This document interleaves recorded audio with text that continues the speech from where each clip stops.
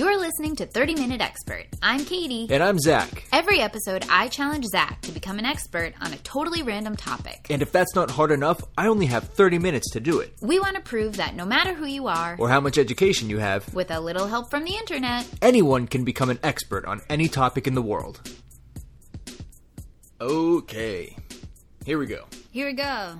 Another new episode of 30 Minute Expert. Woo. You know you love it. Hopefully you do. It's your fault for downloading it, so... I've got a topic for you today.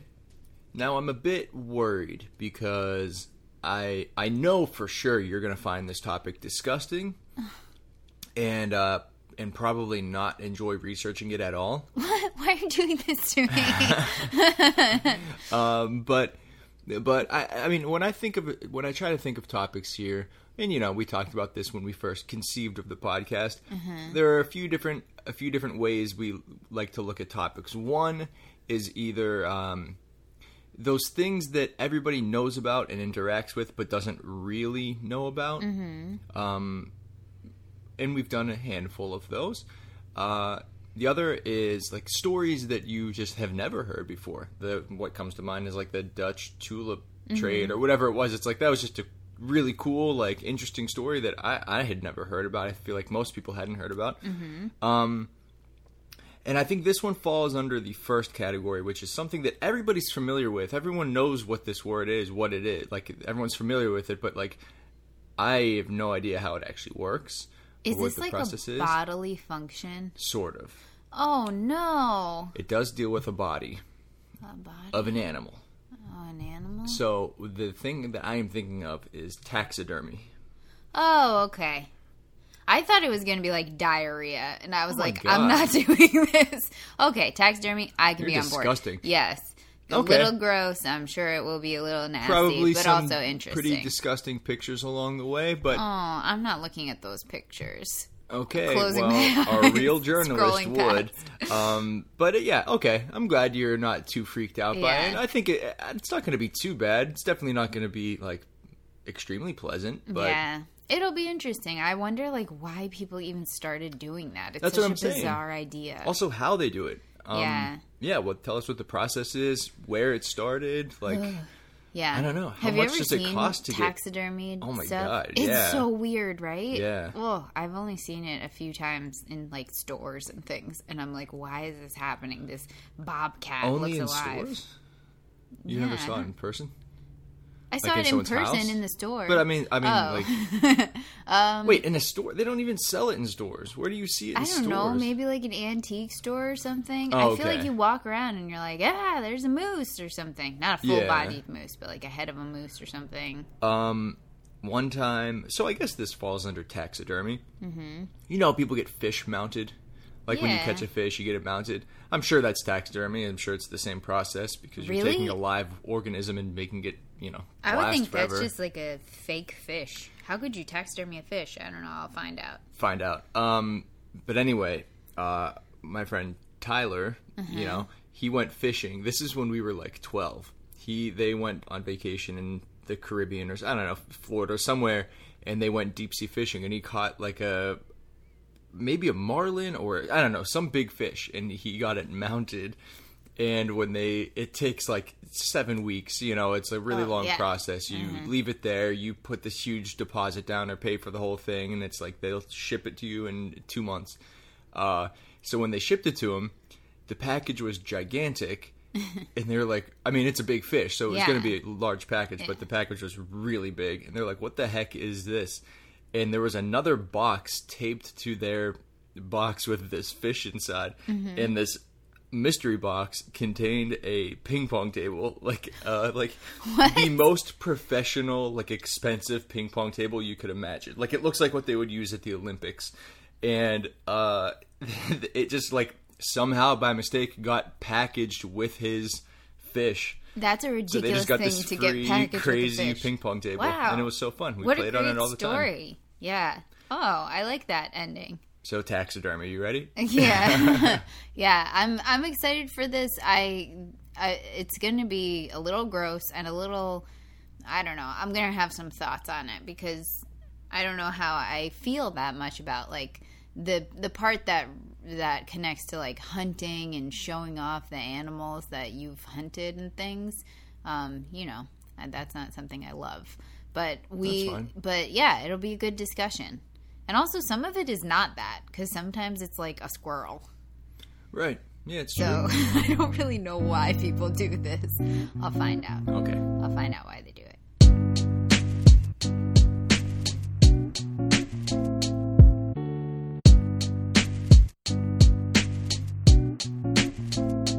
Man, that was a long intro, wasn't it? We just listened again, and I apologize. I really rambled on. It was great. We had to learn about the ping pong and the fishes, and then I had to express my concerns about hunting. So, you know, it's on both of us. But it was interesting listening to it back because I really did. I remember when you can kind of hear it in the intro. When I'm thinking of taxidermy, I really was almost mainly thinking of hunting and thinking of mounts on the wall, of heads of animal, and that me too weirds me out, and I don't like the idea of it. Just, you know, it doesn't sit well with me. And then when I did my research, I realized that that's really not what I studied at all, because it is technically taxidermy, and I learned that that's called a trophy, like when you have a mount on the wall. Okay.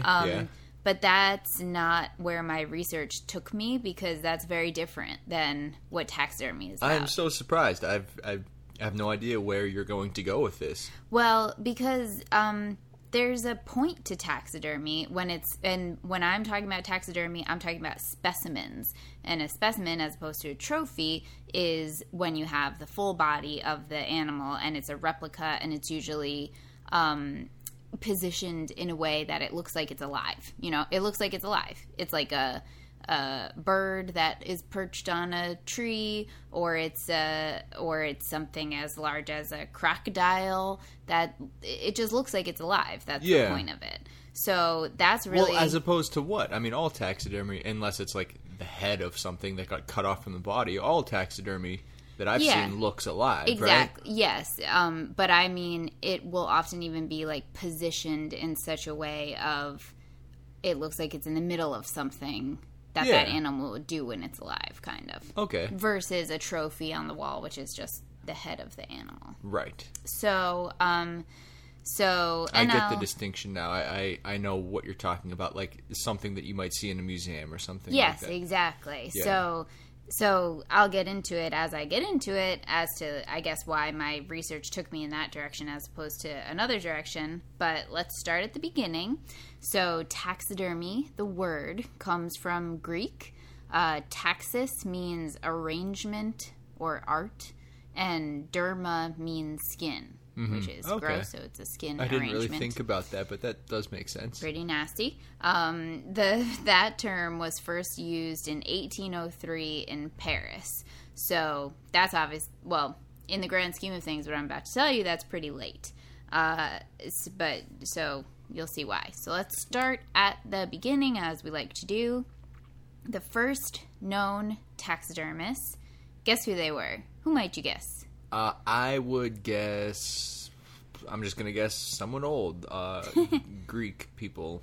Nope. But yes, Wonderful. Someone old. Who was it? The ancient Egyptians.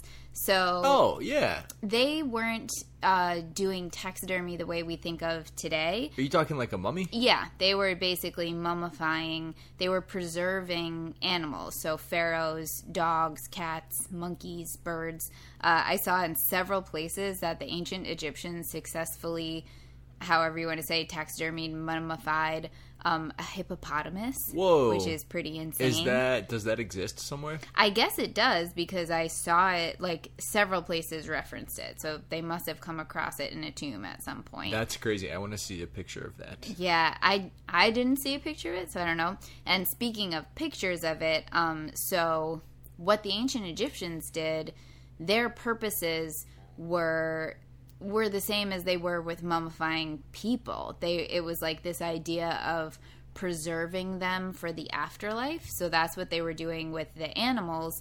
They were preserving them to go with the pharaoh into the afterlife. So they, this is so gross, but like they didn't take their skin off or anything. They just injected them with spices and oils and things that would embalm them. What? This is so strange. This is like when you get like one of those turkey injectors and you pump some like olive oil and thyme inside of it. It's That's kind so of the weird. same as they did with people mummifying them. It was just like to preserve them.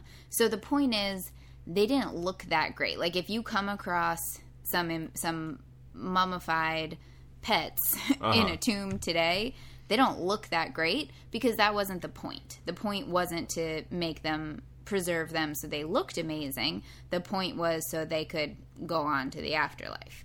So, so that's the origination, as I saw, of what we would say is like the first instances of the closest thing to taxidermy. Right, yeah, that makes sense. Yeah.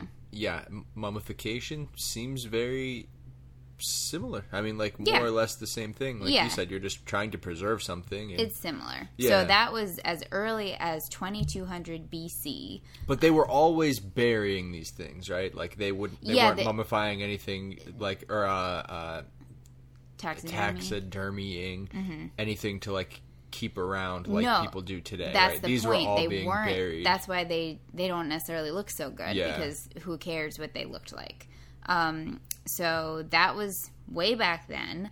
Then I saw that on the west coast of Africa, as far back as 5th century BC, there were some preserved gorilla skins that we found. Ooh. I know, right? Pretty intense. I wonder if they were like used for clothing, like a coat or something. I don't know, because that's the other thing that I saw is you could say in Greece and ancient Rome and ancient Britain, they practiced an early form of taxidermy because they used animal skins for clothing, just like Native Americans did, as I think probably a lot of us who studied American history know. Well, probably like most people, ancient people were using animal skins, right? Probably. Can't like picture someone not doing it. I guess maybe... what's the alternative? Making your own fabric? Right. Like that seems unlikely. Yeah. But I guess some Native American tribes, they actually still do it today. They continue preserving skins of, different American animals like foxes, raccoons, bears, buffalo, etc. For traditional and cultural purposes. So perhaps beyond just, utilitarian clothing purposes. Right. Yeah. I know what you mean. Okay, yeah, this is so weird. This is going a whole different direction than I had anticipated. Yeah. It's interesting, though. It's, I definitely didn't, think of it in terms of these sort of tangentially related, arms of taxidermy. Simply, I don't know, making things out of leather, we're talking about, It's like, well, you are preserving animal skin. Is that not taxidermy?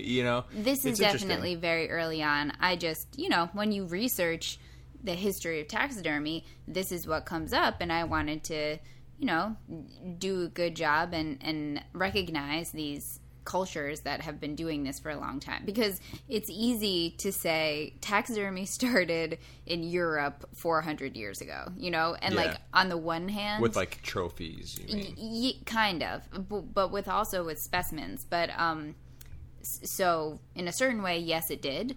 But in another way, it's just good to recognize, all of these different cultures have been doing these similar things for a really long time. So like we said, all of this is similar to taxidermy, but it's really it's not what we're talking about right now. It's not what we think of when we think of taxidermy today. Yeah. So what we think of when we think of taxidermy today started about 400 years ago in Europe. This is the worst story. I hated this story. So you did have a terrible time researching. I did. I had a little bit of a terrible time. So it started in the Netherlands with birds. So apparently some wealthy Dutch trader dude he was in the East Indies, he got himself to the East Indies, so he's some rich guy. He got out early on the tulips. Yeah, he got out early on the tulips, went to the East Indies, and he bought a bunch of, to him, exotic birds there, birds that you wouldn't find in the Netherlands. And then it's unclear if it was like on the way back or just in general. He neglected the birds and they died of suffocation. So he has all these beautiful birds and now they're all dead. And he's back in. This was the horrible part.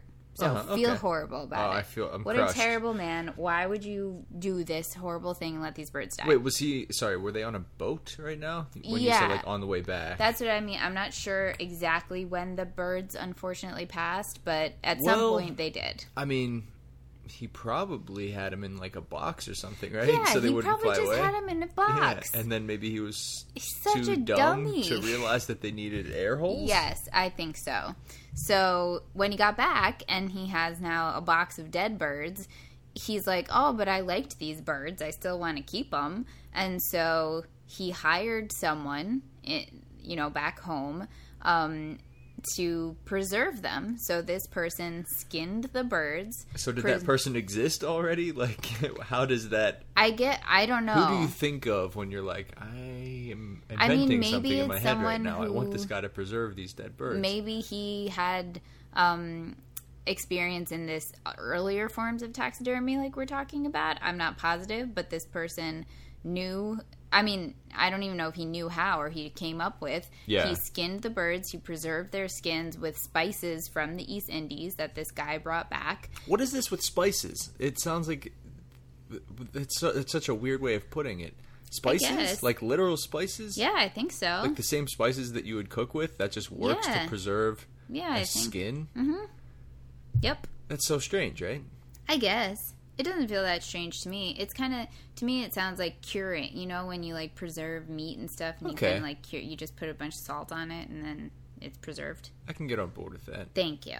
And then he basically just like created a wire structure, and then stuffed it with cotton, put the skins back on them, and put the birds in little lifelike positions and arranged them and said, here you go, your birds are back. And luckily you can't kill them now because unfortunately they're already dead.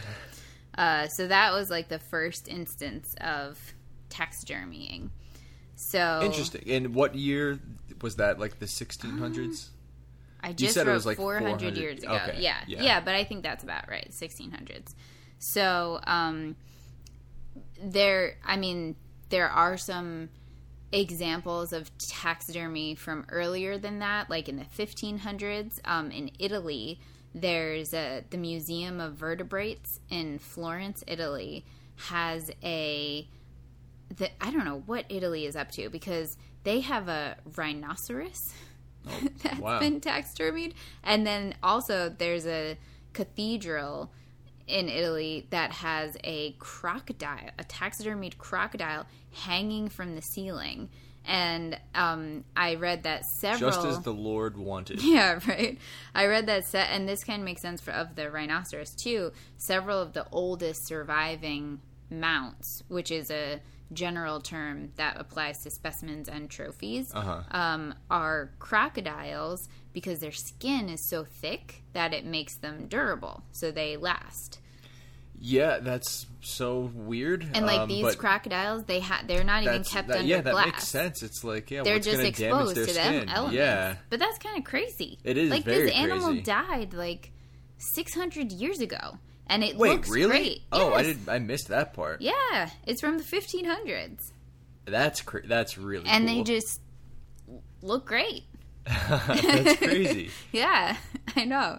So the Renaissance, apparently, and then the scientific revolution of that time was the real like kickoff of taxidermy. That's when of the taxidermy as we know it today. People having it in their house, like that sort of thing. Yeah, or just so people became interested in displaying them in museums, really. I'm sure in houses as well, but I saw that it really like took off in museums. And the way it's just been too long since I've been to a museum. I forget about all their taxidermy. I forgot about it too. But like think about it, the Natural History Museum. Yeah. They just have all these dioramas with taxidermied animals in here. You don't even think about it. Same with the museum in Pittsburgh. I know. Right? Now I'm like thinking through all of it, and it's like, yeah, there's so much. Yeah. Or I shouldn't say so much, but like I'm definitely thinking of several things they have there. Totally. But so, and it's interesting because when I'm reading this, I was thinking, oh, this is like early zoos. You know, they probably didn't have, because the people would go to see what the animals looked like. They never saw what they ever looked like. And so they would go to see what they look like, and they'd be in a little diorama. It looks like they're drinking water or whatever it is it looks like they're doing. Yeah, like little fake habitat or something. And it feels like you see the animal in its element. So they had no other way to see animals in action up close. Even think about it. They didn't have photos of animals. Mm-hmm. They didn't have anything. They certainly didn't have YouTubes of them. So by the late 1700s, the British Museum, our good friends, the British Museum, had acquired and created the world's largest collection of preserved animals, animal skins, and skeletons. And in 1851, the Great Exhibition at the British Museum brought taxidermists from around the world. They brought their displays, and it was the first big taxidermy show ever. That's really cool. Yeah. Yeah, it is cool. It's cool for a couple of... I mean, so far, I wasn't that disturbed by this. At some point, I did try and look it up and be like, how did these animals die? Oh, who cares? No, I care, but it seems like 200 years ago? Who cares? I do care. It seemed like it was a combination of... They probably murdered all of them. No, I don't think they did murder all of them. I mean, where else are you going to get a rhino? You might just... It might pass of natural causes. Anyway, let's move on. I guess, but then you're there dissecting a diseased rhino? That doesn't seem true. Too safe. Anyway, so... this is interesting. So we were in Britain in 1851. Uh-huh. Now, the real explosion of taxidermy, so that kind of was a real explosion, but for some reason people really attribute the explosion to Rochester, New York, 10 years later in 1861, to Henry Augustus Ward's Natural Science Establishment.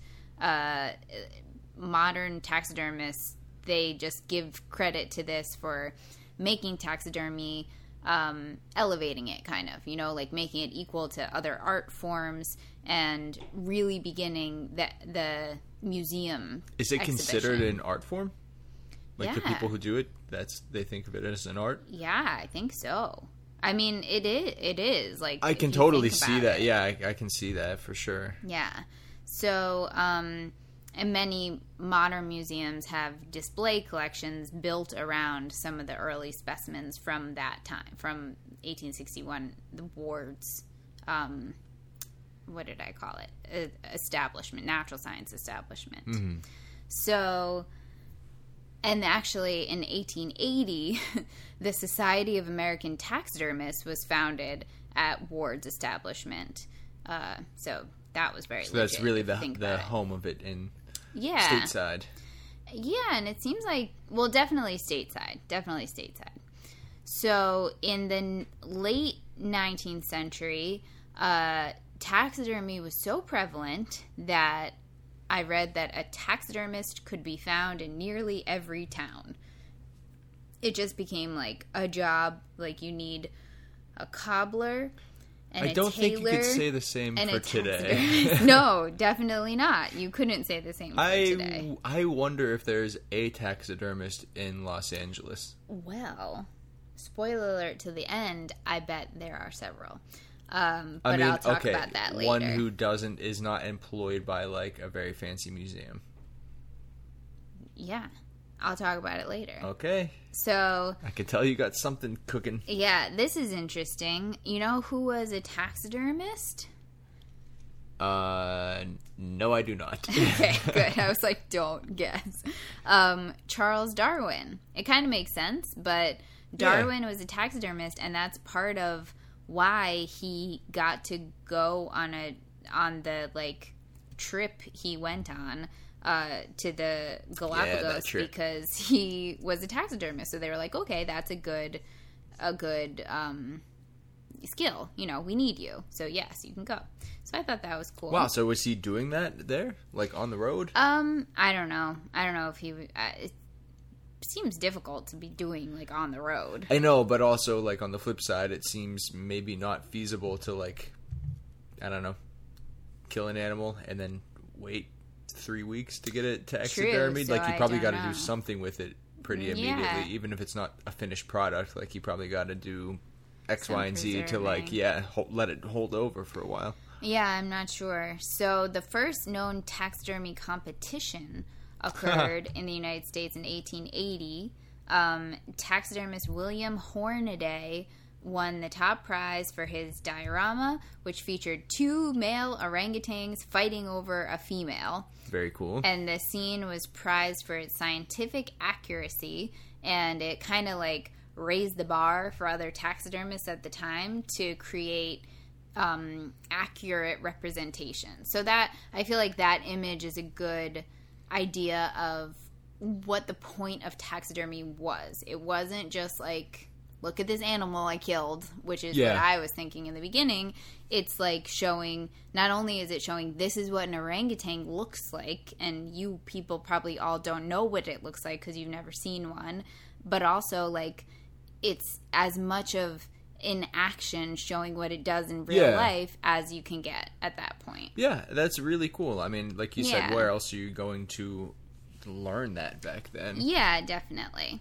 So, so this is like taxidermy's heyday is what we're talking about now. After World War I, which really like shut down everything. Wasn't there something... Roller coasters also had a big decline in World War I. Everyone had to put the pause on everything. Oh, I don't remember. I think so. So recently, but I don't remember. So taxidermy started to decline. The popularity of it started to decline for several reasons, mainly because of new technologies.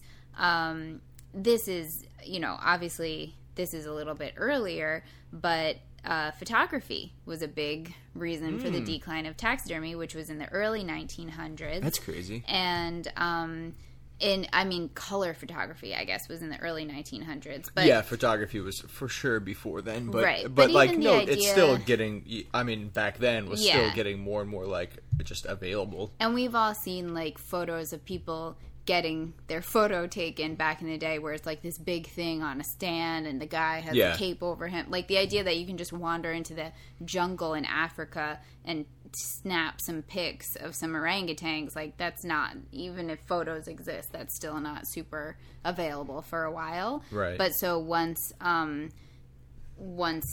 that's available, especially colored photos, now it's like...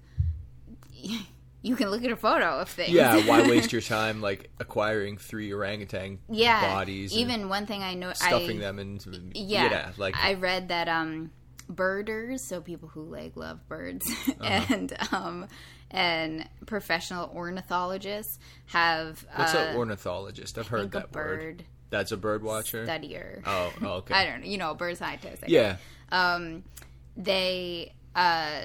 They now have reference text with photos of all these birds, just stuff like that, where it's like, okay, we don't need a stuffed bird anymore.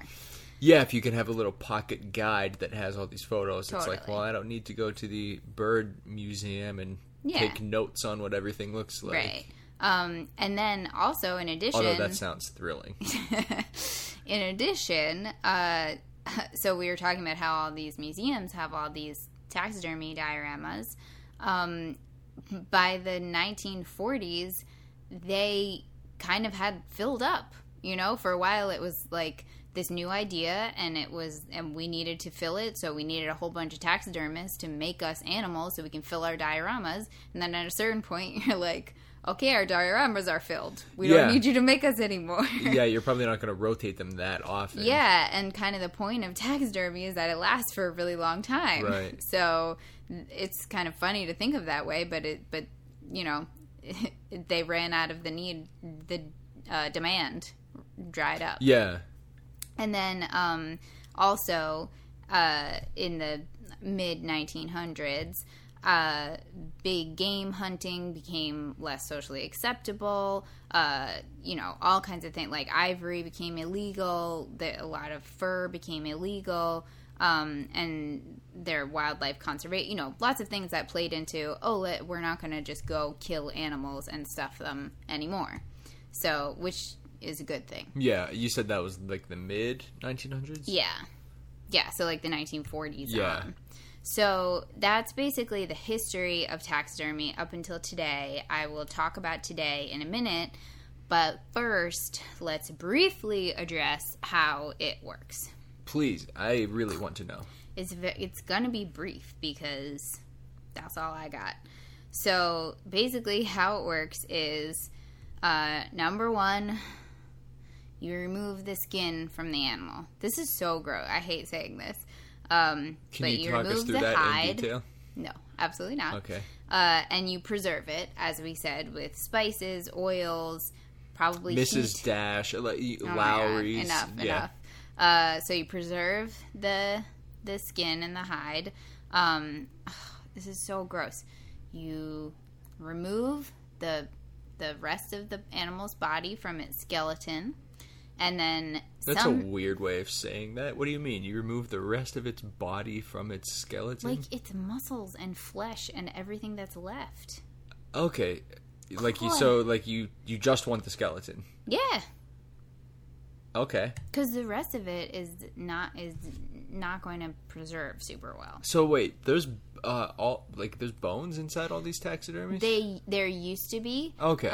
Nowadays it seems like they don't keep the skeleton. They replace it with styrofoam, metal rods, wire frames, etc., like that. Okay. But back in the day, it was probably the best. You're like, I have this thing. This is great. I'll just build on this thing. I guess so. Like, would you just screw the bones together, or Probably. I don't know exactly. Obviously, you need to stick them together somehow. Yeah, because I don't know how like cartilage works, but I would think after you're dead, that's probably just gonna dry out and not keep bones connected anymore.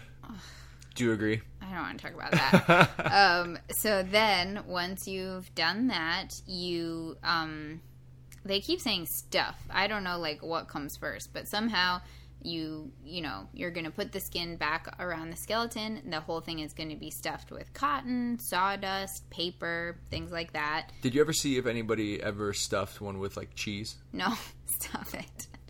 And then you stitch it back up and you use glass eyes, and that's pretty much it. Back in the day when they were first doing this, there were some pretty bad specimens, and I thought this was really interesting. So some taxidermists were tasked with taxidermying animals that they never saw alive. So they didn't really know what they looked like, and when they would restuff them, as you can imagine, they were just wonky. Yeah. And literally people, for a while in history, there were certain animals, apparently the dodo bird is one of them, that we as probably Westerners just thought it looked different than it did because of how taxidermists built it back up. That's and hilarious. It was just wrong. Where was the dodo bird from? Is that from Australia or New Zealand? So. Yes, I think it's from there. As we all kind of know, they're extinct now.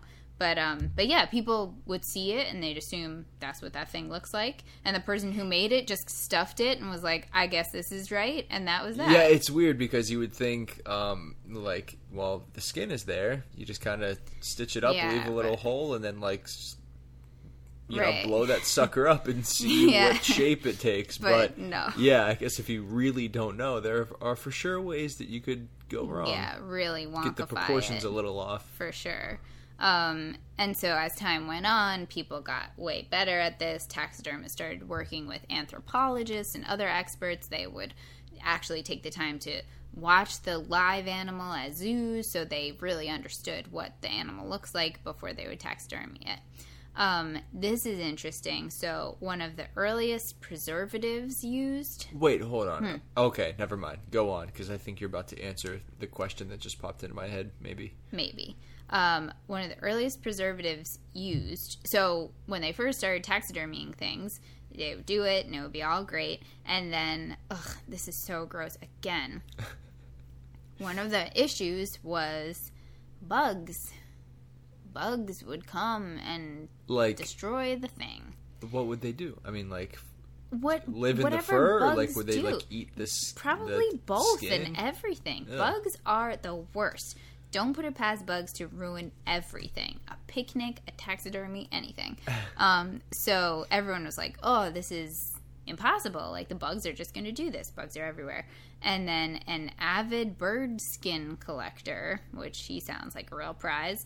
That sounds like a prisoner. he developed, I don't really know, I haven't tried to say this out loud, arsenical, basically soap made of arsenic.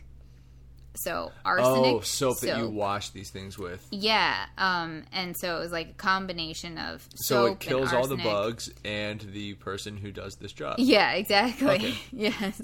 So, and he kept the recipe a secret, and then he died, and all these other taxidermists were like, why does his stuff stay so good for so long? And they like reverse engineer, like tested it and reverse engineered it, and then everyone got onto it, and everyone was using this arsenic-based soap for the whole heyday of taxidermy. And yeah, I'm sure it was like very bad for everyone. So I guess you could just buy arsenic. Yeah. Back then? Yeah, probably. Maybe you still can. I don't know. It's probably a controlled substance. I have no idea. But yeah, you could just buy it. I think back then you could just buy it, and it was like rat poison. It was just like, here's a bottle of rat poison. It's arsenic.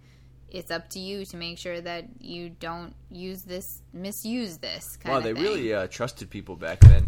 Yes, they did. So that's what was going on then. Now people typically use borax, which is not so poisonous. And that keeps the bugs off? Yeah, it helps preserve it, keeps the bugs away. Wait, what do they do? Like dust the fur with it? Like, how does that come into play?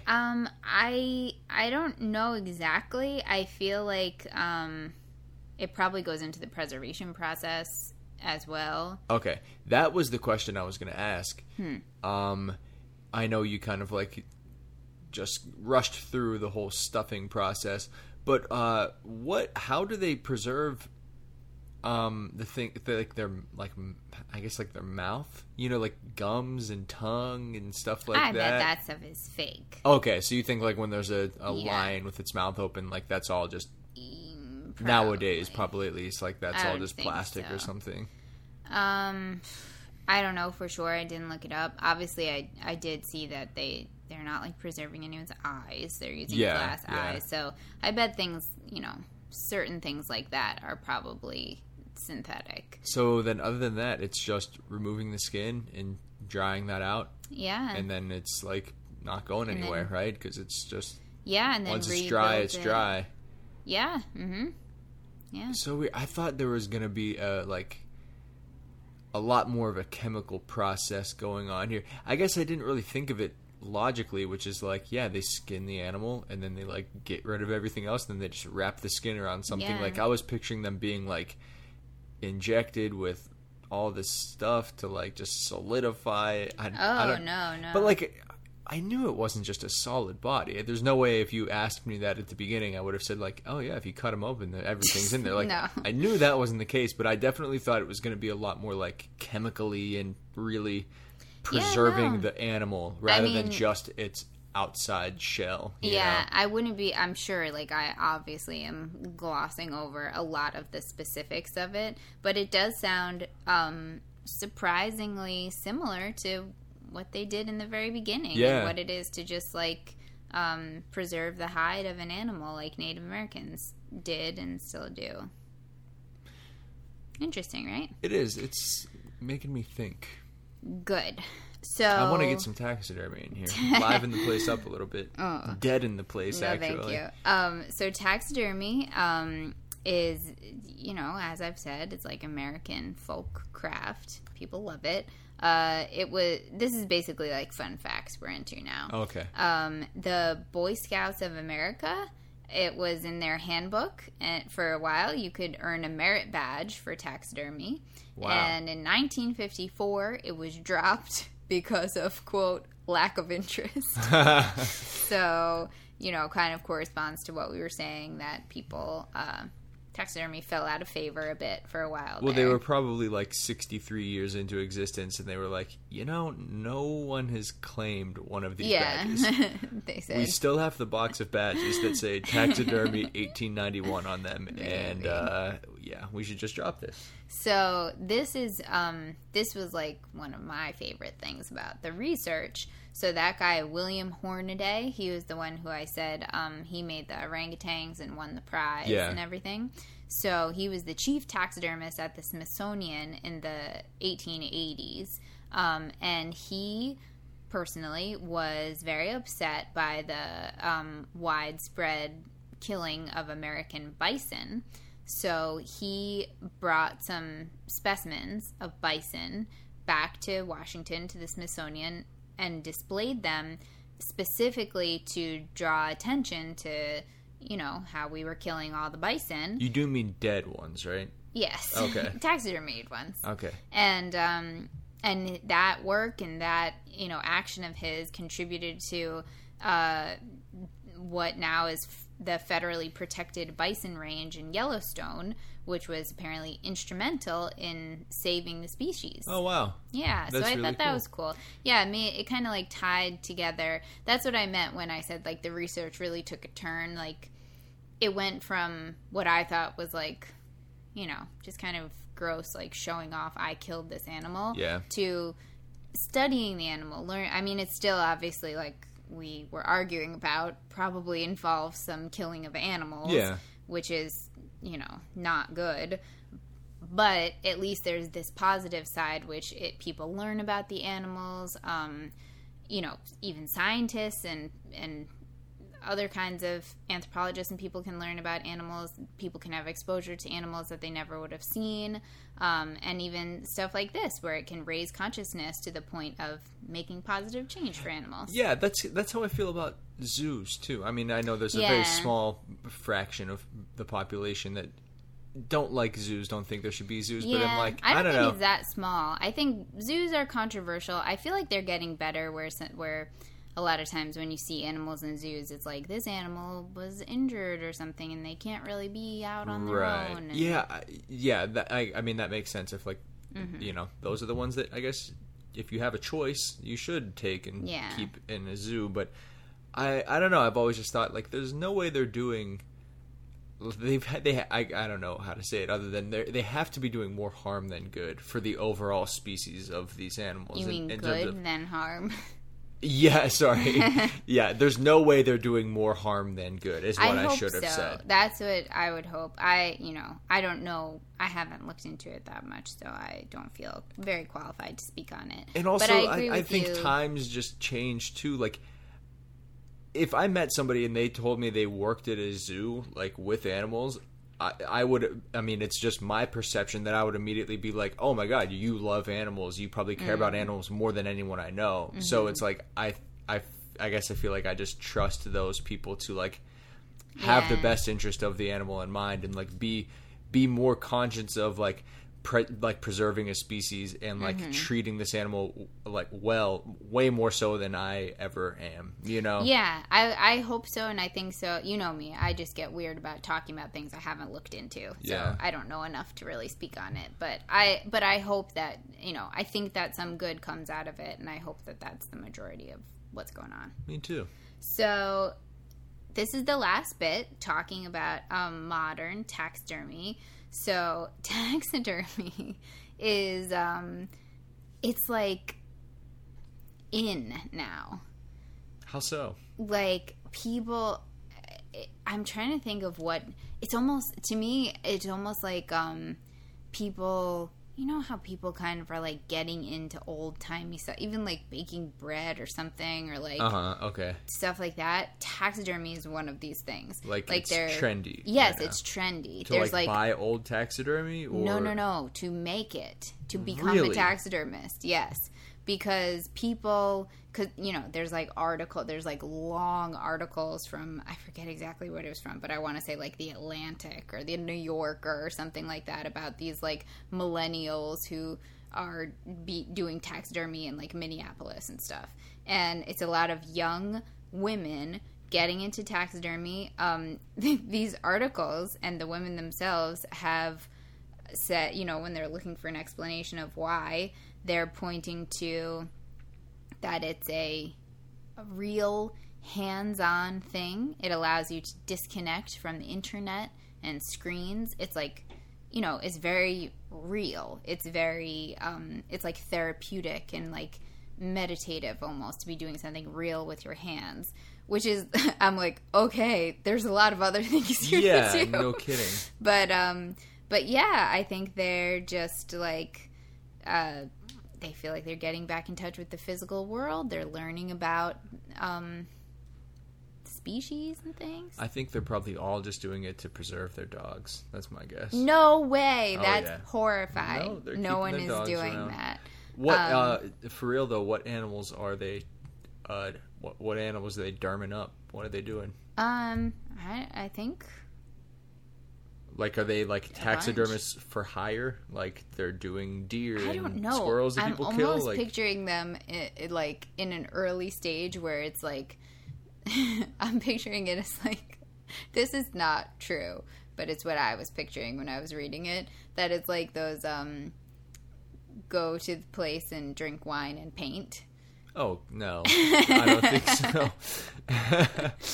But yeah, that it kind of feels like that vibe, same energy, of like, I'm into this thing. Yeah. I'm expressing myself and being creative. Somehow I've gotten my hands on it. I'm sure they have the same energy, but I don't think they are entertaining any bachelorette parties doing this. Maybe not yet. Anyway, so yeah, that's taxidermy today. Apparently it's coming back. That's so strange. I was watching one of these old documentaries yesterday. It was, I forget the name of it, but it aired on television in the 60s about John F. Kennedy and blah, blah, blah. And actually, more so Robert Kennedy. But anyway, in Robert Kennedy's office, he had a taxidermied tiger. Whoa. Yeah. Really? Yeah. What was it doing? Like on the prowl, kind of. Yeah. Yeah. I mean, walking, I guess. Yeah, I don't know what the difference is. Yeah, I guess but maybe he looked tigers are always on the prowl. But anyway, yeah, that's what it was doing. And it was pretty, I mean, it's awesome looking. But at the same time, I'm like, I don't think I'd want that in my office. Yeah, I don't think I'd want to look at that every day. In my office, no. It's but just I like think, a bit much. It's cool. I saw it in his office and I was like, oh, that's sweet. But I truly would not want that. I definitely agree with the office part. I read something about the idea of taxidermy versus now we have photos, now we have videos. And this was, who is she? She works at a museum of natural history, or maybe it was he. He was saying that his quote was, even though we have all these digital things, that taxidermy is a time capsule of that location and time. And he said, you could say, why preserve the Mona Lisa? We could digitize that thing and see it better than you ever could by going to the museum. Why waste my time going to Paris to see it? And I think, when we hear that, it puts it in perspective of like, maybe we can't even verbalize why, but we all know the difference between seeing a photo of the Mona Lisa on your iPad and going to Paris and seeing the Mona Lisa. Yeah, that is an interesting take on it. Yeah, so it's like, there's a point to this, and especially for kids even going to museums and just experiencing that feeling of, this is a tiger. Yeah. There's a tiger in front of you. It's just different than looking at a picture of a tiger. It definitely is. Yeah. I have I have nothing against taxidermy. I'm just not a fan of the taxidermy in your home sort of thing, where like, people who are like hunters and they have like I know. several things they've killed, or like that's just, it's not even the killing the animal part as much as like even it's simply aesthetically, it's like I just don't like that. Come on, you don't like killing the animal either. Let's say that. I don't want to go kill a bunch of animals. It's also either. very tacky. But I'm saying, just the aesthetic alone is enough to make me like not be into it. But I mean, if the animal's already dead, it's like if that's your thing to preserve it, like what's the issue? Yeah, I know. Not that anyone is raising an issue, but it's like, yeah, if that's your thing, cool. I think, especially if it's going in a museum, like there's... Yeah, definitely. That's great. I'm so glad that exists. A lot of it is, which I feel with a lot of most things in life, is it's the intention behind it. And if the intention behind it is to raise awareness and to, let people who wouldn't otherwise be able to experience what it's like to see this animal, and perhaps even then become more conscious of wildlife protection, then great. That's all really great. Yeah. But also if you're a hunter and you just killed this animal and you want to stuff it and have it in your house, like, no, that's also great, but thumbs like down. I don't understand that, but no. Good for you. Wait, you were going to tell me about all these licensed taxidermists in Los Angeles. Oh no, I was just telling you that all these like young chicks are getting into taxidermy, I'm sure there's a bunch of them in LA. I doubt it. No, I bet there's some. Come on, can't you picture like it's some random place in like Highland Park or something, and it's like, come learn how to taxidermy, and you can go and learn how to taxidermy. Where are you going to get an animal? I don't know. They must get them somewhere. I don't know. I guess you could go to Whole Foods and buy a Branzino. It's not like they have, like, a tiger. It's probably, like, a little bird or something. I don't know. I guess, yeah. You can kill those pretty inconspicuously. And I think even, honestly, I think some of them can be... I think it can be even bugs, like big beetles or things like that. Yeah, I know. Gross. But you gotta start somewhere. Yeah. Well, they could probably do rats. Ugh. Alright, this is getting gross again. Let's go. You're right. Okay. Do you want to eat dinner? Barely.